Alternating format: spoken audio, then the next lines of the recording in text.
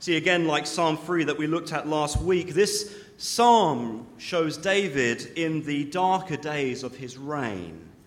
And it is his joy in the Lord above all, especially the circumstances that he was facing, that keeps him strong. Straight away we see David is facing a crisis here. Come with me to verse 1 as we look at David's cry together.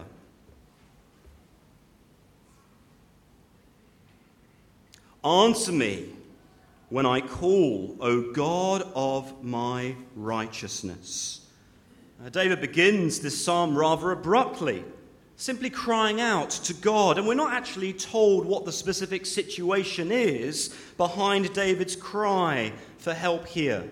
Like last week, if you were here, we were looking in Psalm 3. It was very clear David was lamenting over the betrayal of Absalom, his son, as he fled for his life from his own flesh and blood. But we're not told the specific circumstances behind David's cry here. Of course, it must be bad. David is crying out in pain to God. That's how he starts. He's in need of relief. And yet, even as David cries out to God here, he has a good reason to trust that his prayers are not a waste of time in the midst of his grief. You see how he describes God? Answer me when I call, O God of my righteousness. David knows God as his righteousness, as the one who has delivered justice to David in the past. You see how David goes on. You have given me relief when I was in distress. David could recall the faithfulness of the Lord from times past. His journey to the throne as God's king was not an easy one. It was full of hardship. His predecessor, King Saul, whom God had rejected for his sin, Saul made it his life's ambition to destroy David before he had even got the throne, to put an end to David before he even became king. But God had been David's righteousness for him. He had delivered justice to David. David did get to the throne. Saul's schemes came to nothing. And so again here, David roots his confidence in the Lord as he cries to him over this trial that he's facing. And like I said, we're not given any specifics, but David does allude to, well, generally speaking, what the crisis might have involved here in general terms. Have a look in verse 2. O men, how long shall my honor be turned into shame? O men, how long shall my honor be turned into shame? It may not be Absalom's betrayal David is grieving over here, but it is something along those lines. These men that we're told about of Israel who are refusing to recognize David and his authority over them as God's king for them, they are a real nuisance. We're told, what are we told? They seek to turn David's honor to shame. Now, maybe they're trying to persuade others not to take David too seriously as king, to look to another for security and provision. Now, before we think David is just full of self-pity here, it's not fair. My own citizens don't love me enough as their king. Just see what he says to those who have betrayed him. He gives them a loving warning.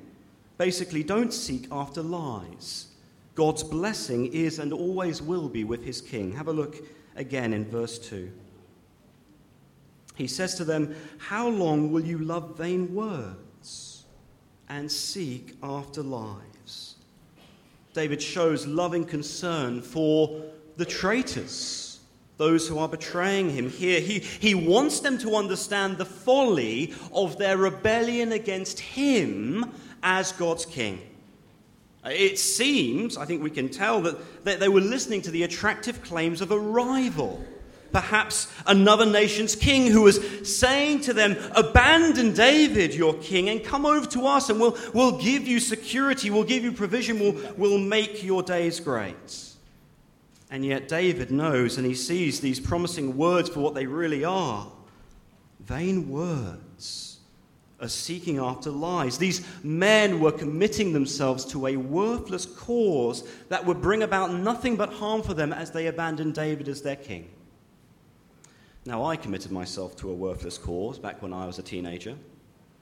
I was going over to a friend's house one evening, and for my own safety, my parents, who love me very much, they said to me, Tim, make sure you're back in time by 11 o'clock, basically my curfew back then. Make sure you're back by 11 p.m. They knew that the streets of my town weren't that safe in the early hours of the morning.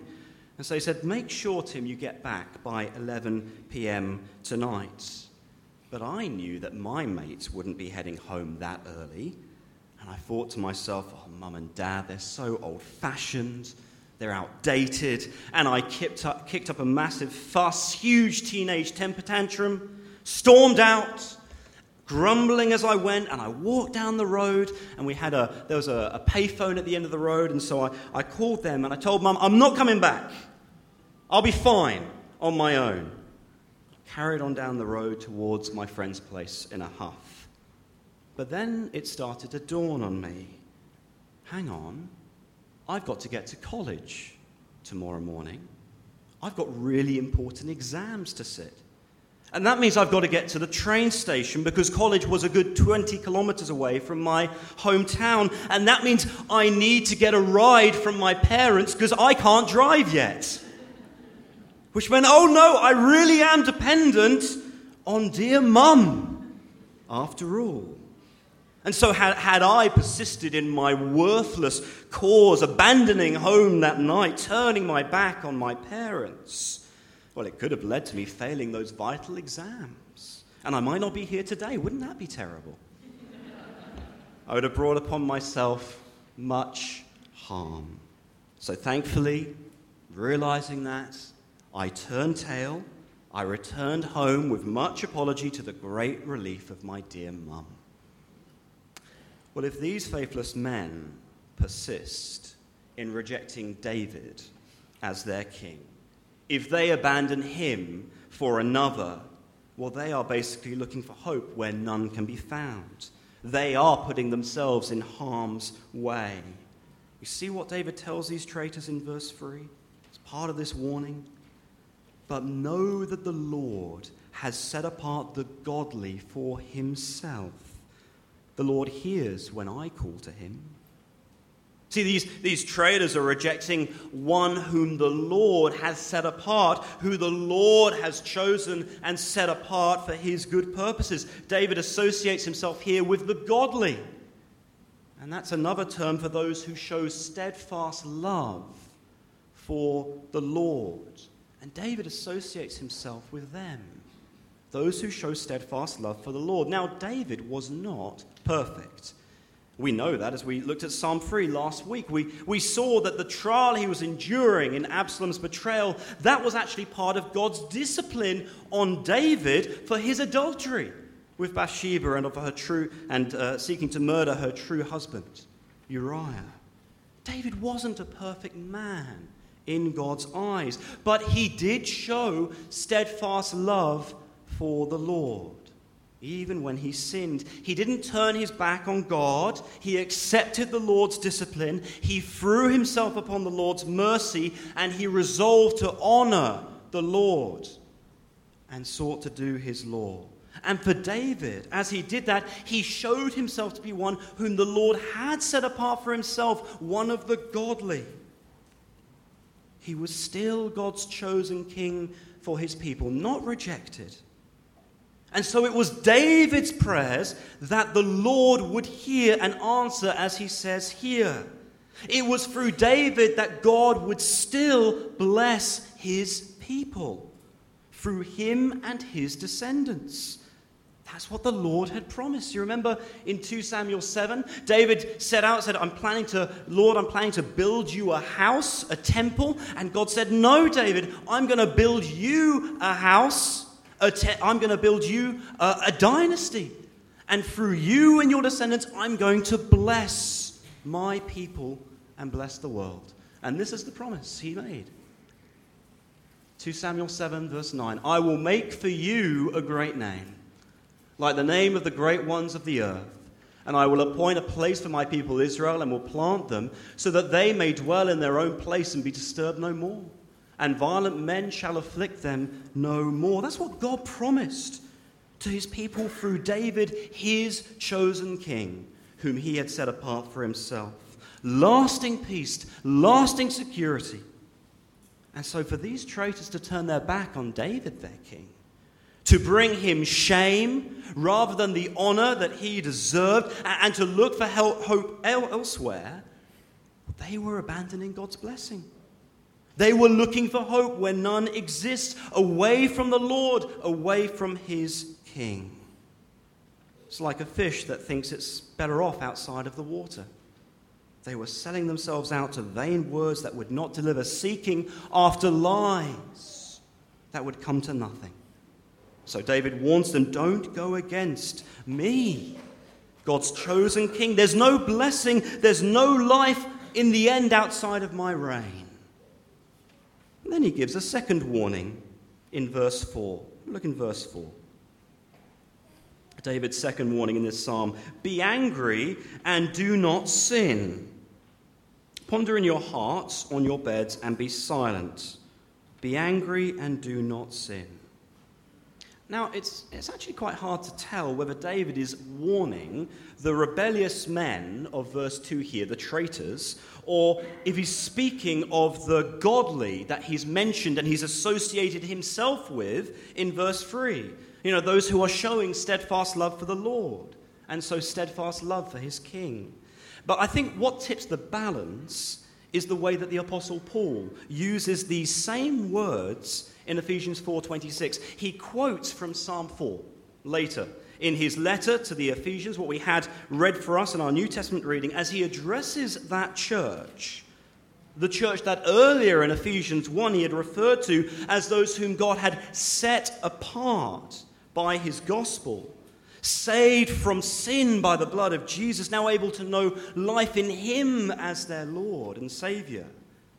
And one of the ways Paul tells the church to live out their faith in Christ, to live with Jesus as their Savior and King, is Ephesians 4:26, be angry and do not sin. David's warning from Psalm 4. The Apostle Paul sees these words from Psalm 4 as addressing the godly here. And Paul, the Apostle, he understood this psalm better than I ever will. This is a warning for God's people rather than the enemies of his king. So now that we know David is warning the godly here in verse 4 who are remaining faithful to him, let's work out what he means. Look again in verse 4. Be angry and do not sin. You see, David knew that his loyal friends would be angry. That was unavoidable and not wrong in and of itself. Rejecting God's king is evil. It is worthy of anger. And yet David's concern here is that the anger of his friends still loyal to him doesn't boil over into vengeance. That they don't take matters into their own hands and do away with the traitors themselves. Two wrongs do not make a right in the eyes of the Lord. So David warns them, be angry and do not sin. Ponder in your own hearts on your beds and be silent. To ponder in the heart, that means to think a decision through carefully. You know, after emotions like immediate anger have died down. And as they thought through carefully on their beds, maybe they might remember that for David, their king, the Lord God was his righteousness. He was the one who would bring justice for his king in the end according to his promises. And so the priority for his friends was, well, we must continue to honor the Lord who will deliver David, even in the way they mistreat our king.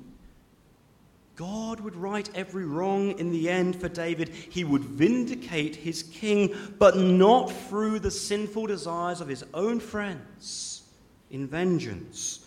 David tells them in verse 5, offer right sacrifices and put your trust in the Lord. Well, because David has that security in the Lord, he's able to show forth incredible strength in the closing verses of this psalm. Despite the anarchy that's surrounding him, despite the fact that his own people are betraying him and he's got loyal friends that want their blood, no, David continues to rejoice in the Lord. He is not overly disturbed. Now, David, he was a realist. He knew that even in Israel, amongst God's people, there would always be those who would look for security and comfort outside of his reign as their king, even though he was God's chosen king for them, through whom God promised that blessing. You see what he says in verse 6? There are many who say, "Who will show us some good? Lift up the light of your face upon us, O Lord." For God to lift up the light of his face upon Israel, that's another way of saying, God, bless us as your people. Lift up the light of your face upon us. Be the God who promised to provide security and provision that we need as your people. And it might be that the kingdom of David, Israel, it was facing hard times at this point. The harvest wasn't as plentiful as they hoped. The borders were looking weak. And they're using that current state of affairs as an excuse to abandon their king. Even though we know from Israel's history in the Old Testament, so many times they failed to receive God's blessing because they themselves were a stubborn, faithless, sinful people who refused to obey God's law. Yet they put the blame on David alone. They use this as an excuse to turn from him and look for security and comfort in another. Who will show us some good?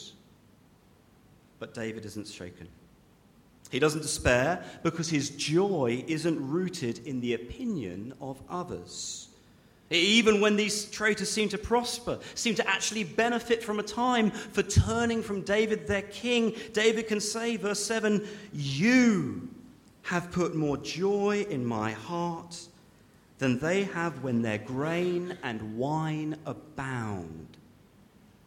David's joy is rooted in a security far above the circumstances of his reign. It is the Lord that David depends on for peace. It's his promises that brings him comfort and calm, even in the darkest days of his reign. And so he retains this great inner strength. In the midst of turmoil, verse 8, David can say, "In peace I will both lie down and sleep, for you alone, O Lord, make me dwell in safety." In peace I will both lie down and sleep. What's the latest issue that kept you awake at night? Thoughts and fears running through your mind you just can't switch off. Maybe an exam, maybe an interview, heavy work deadline, maybe facing your future in-laws for the first time. Those are the kind of things that have kept me awake at night. And yet David is able to resolve to know peace as he sleeps soundly this evening, despite facing a far, far greater threat than the mother-in-law. He trusts that God is faithful. He roots his joy in the Lord and his promises, not the immediate events of his life. And God was faithful to his promise. We can know that now. We can see how God acted as David's righteousness, how he delivered justice to his king, even as the traitors may have seemed to have prospered for a time. We know no mutiny succeeded against David in the end. He lived to a good old age. The throne remained with him and his descendants, just as God had promised. And for us today, we know that God is faithful to his every promise to his king, that he will never abandon his king or those who trust in him, who root their joy in him, because he's demonstrated it ultimately not in David, but in our king, in Jesus, in whom we see this psalm fulfilled, in whom we see joy in the Lord embodied perfectly, demonstrated for us.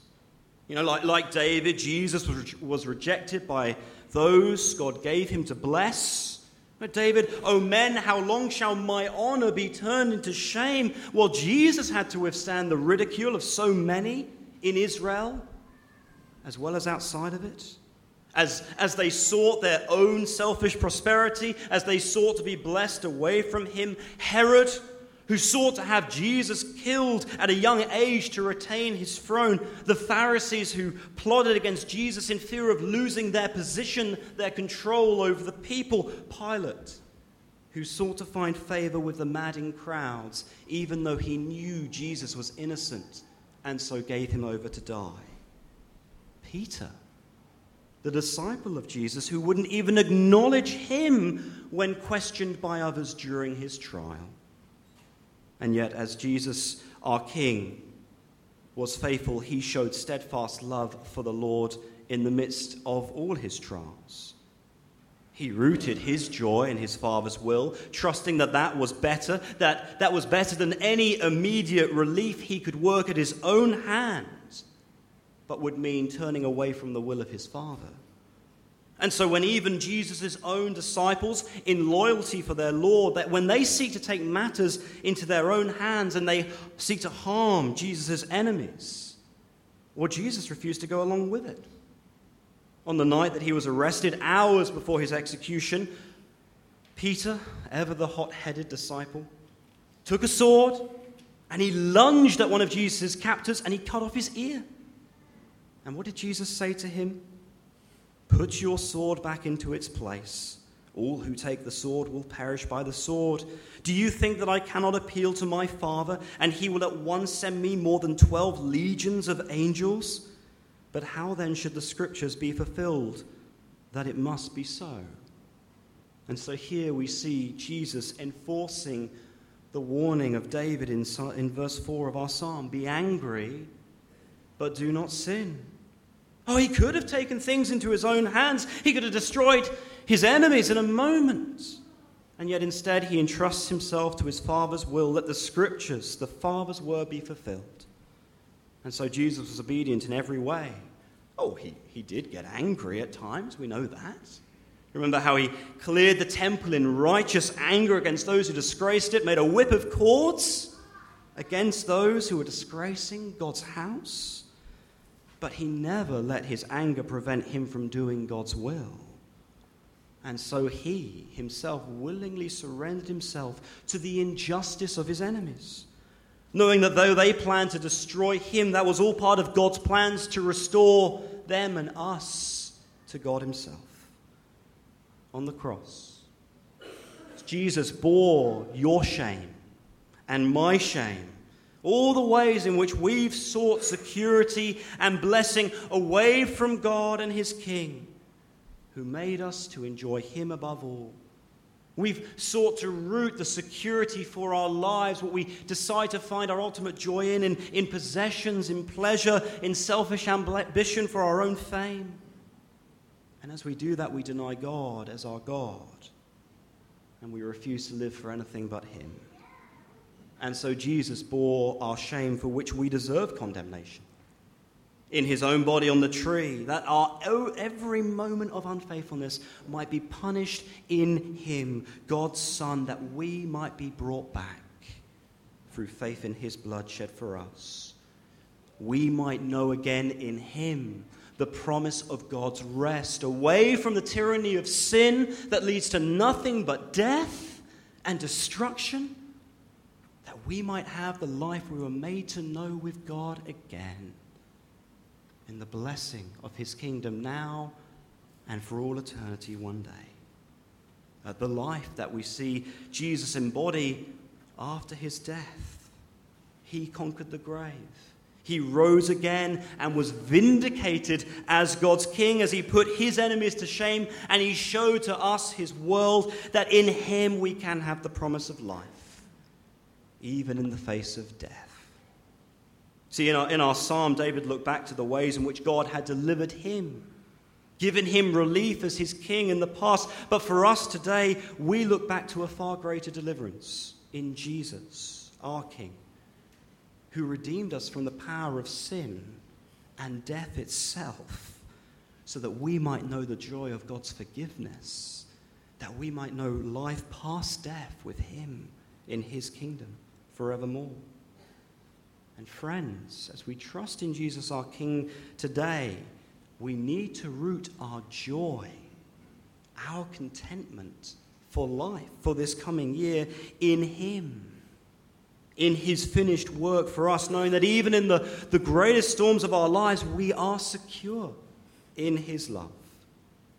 And as we resolve to do that, we will heed the warnings of this psalm. You know, David's call to those faithless men: don't seek after lies away from God's blessing in his king. Now, if 2016 is like any other year, we can expect it to be full of new opportunities. Maybe a new job, a new relationship. For some of us, a new child is on the way. It's wonderful. But the one thing that won't change in 2016, if it's anything like the previous year, is the nature of the world in which we live. We're still awaiting the day when we will be delivered from the presence of sin itself. And for the moment, as we still live in this fallen world that looks to things like career and relationships and family and says, those are the things worth building your life upon. Those are the things that you need to root your joy in, put your security in. That's what our fallen world does and encourages us in doing the same, because it's out of touch with the God who made us for himself, who offers us eternal life in his Son. And so in sin, like the worthless men here, our world seeks after lies. Root your joy in your job, in your love life, in your kids, rather than the Lord who grants these great blessings that are good to enjoy for a time, but they cannot secure us in every way. Friends, they will not last. They cannot bring us joy in death itself. Don't seek after lies in the coming year. Don't live for the blessings of the moment over and above the God who has granted us life in his Son now and forevermore, no matter what we face in the present. No, instead rejoice in Jesus above all as your Saviour and King. Trust his words, "Come, all you who are weary and heavy laden, and I will give you rest." There is nothing more secure than his love. Even death cannot overcome it. So come rain or shine in 2016, resolve to know Jesus as your Lord. And as we do that, we'll be able to entrust even our sufferings to him. You remember the second warning from this psalm? Be angry and do not sin. God's vindication is with his king. Now, this is a real challenge for me, because I sin in my anger over the silliest of issues. You can just ask my wife, Melissa. She knows that most of the time I'm a fairly even-tempted guy. But the minute I get into a car in KL, and I prepare for the gauntlet of Jalan Tun Razak on a weekday morning, this transformation takes place, and even-tempered Tim becomes radically abusive Tim. So when I'm sinned against by the selfishness of other drivers, I find myself just instantly responding, retaliating in kind, cursing men and women made in the image of God, and saying things of them I would never even say to their face, just because they prevent me from getting from where I want to be as quickly as I'd like to be. And that's just driving a car in KL. It's not a serious case of injustice, is it? This coming year, we may be called to suffer far more for our faith in Christ than we have before. We may face greater pressure from family.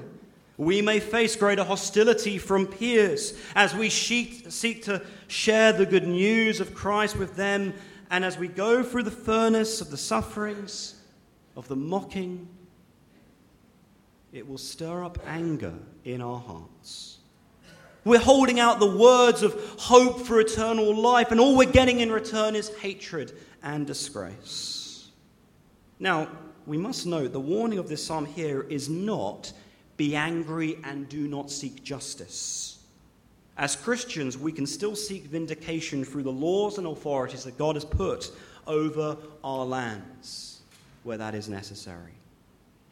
But in those situations when we suffer for Christ, and there is no just means of vindication available to us, we are told, be angry and do not sin. Two wrongs do not make a right in the eyes of the Lord. We're not to give as good as we get in revenge. Instead, we are to show our faith as we entrust ourselves to Jesus, our King, because we know that justice is coming in the end at his hand. Or just as God vindicated David, his king, so he will vindicate all who belong to Jesus, our King. Because Jesus will come and he will judge according to his perfect justice.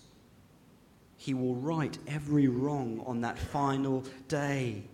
And so in that promised security, we can let go of our desire for revenge, and we can leave it to God, who is just and will repay. Don't be consumed by your anger over the sins of others in 2016. Rejoice in the Lord, who will judge justly in every way, who will right every wrong in the end. Well, friends, we will be able to heed these warnings, resisting the idolatrous lies of our world that lives for anything but Christ, resisting our desire for revenge as we suffer for Christ. We will be able to heed these warnings of this psalm only to the extent that we root our joy in Christ. We prize our security that he has won for us in the cross, in him, over and above the pleasures and the sufferings that we know in the here and now. We rejoice in Jesus, not our immediate circumstances. Now, how do we do that? Well, one of the ways God grows this joy in his Son in us is through the encouragement of one another as we meet around his word together, as we spur one another on in our faith and our dependence on Christ. So make a priority of being here at SMAC or at your home church in the coming year. Be here for one another, unless you have a really good reason not to be. Great opportunity for us to be gathering together around God's word and encouraging one another in it so that we can see how Christ is better and continue living faithfully for him in whom our life is secure. So that's one way. Here are just a few others that we can be growing in our joy in him. Growth groups. Starting up again on the 7th of January, we're running them again on Thursday evenings in different parts of the city each week. All the information, as always, is on the back of the bulletin. And if you haven't joined a growth group yet, now is actually a really good time to do so, because many of the current members may well be changing groups. Even if you haven't joined a group yet, you won't be the only newcomer to that group in the coming year. Make the most of that opportunity to get into a smaller group and share in this word of promising Christ with one another. Wrestle in it together and encourage one another. See how Christ is better than the lies of our world. For the men, we're going to be running our monthly breakfast together on Saturday mornings. Great chance to catch up, share our lives, and work through a short study in God's Word. Jim can tell you all about it. He's one of our faithful regulars. He'd love to encourage you in that later. For the women, the Cathedral Women's Bible Study meets twice a week every Thursday, and I'm sure Judy would love to tell you more about it. Why not ask her after the service? For those of us who can manage 2 evenings a week, then sign up for one of the TNT courses. Use those lessons to grow in this word alongside others, to know God's love to us in his King. Grow in our joy in him, rooting our security for life in him and nowhere else. Those are just a few of the opportunities. There will be many more in the coming year. But above all, as we face the new year together, whatever resolutions you decide for 2016, resolve to know and love Jesus as your King above all, in whom we have every blessing. Root your joy in him, because God has blessed us, secured us, and granted us eternal rest, even in the face of death, in Christ and in Christ alone. So resolve to know and love and serve him as your King. Let's pray.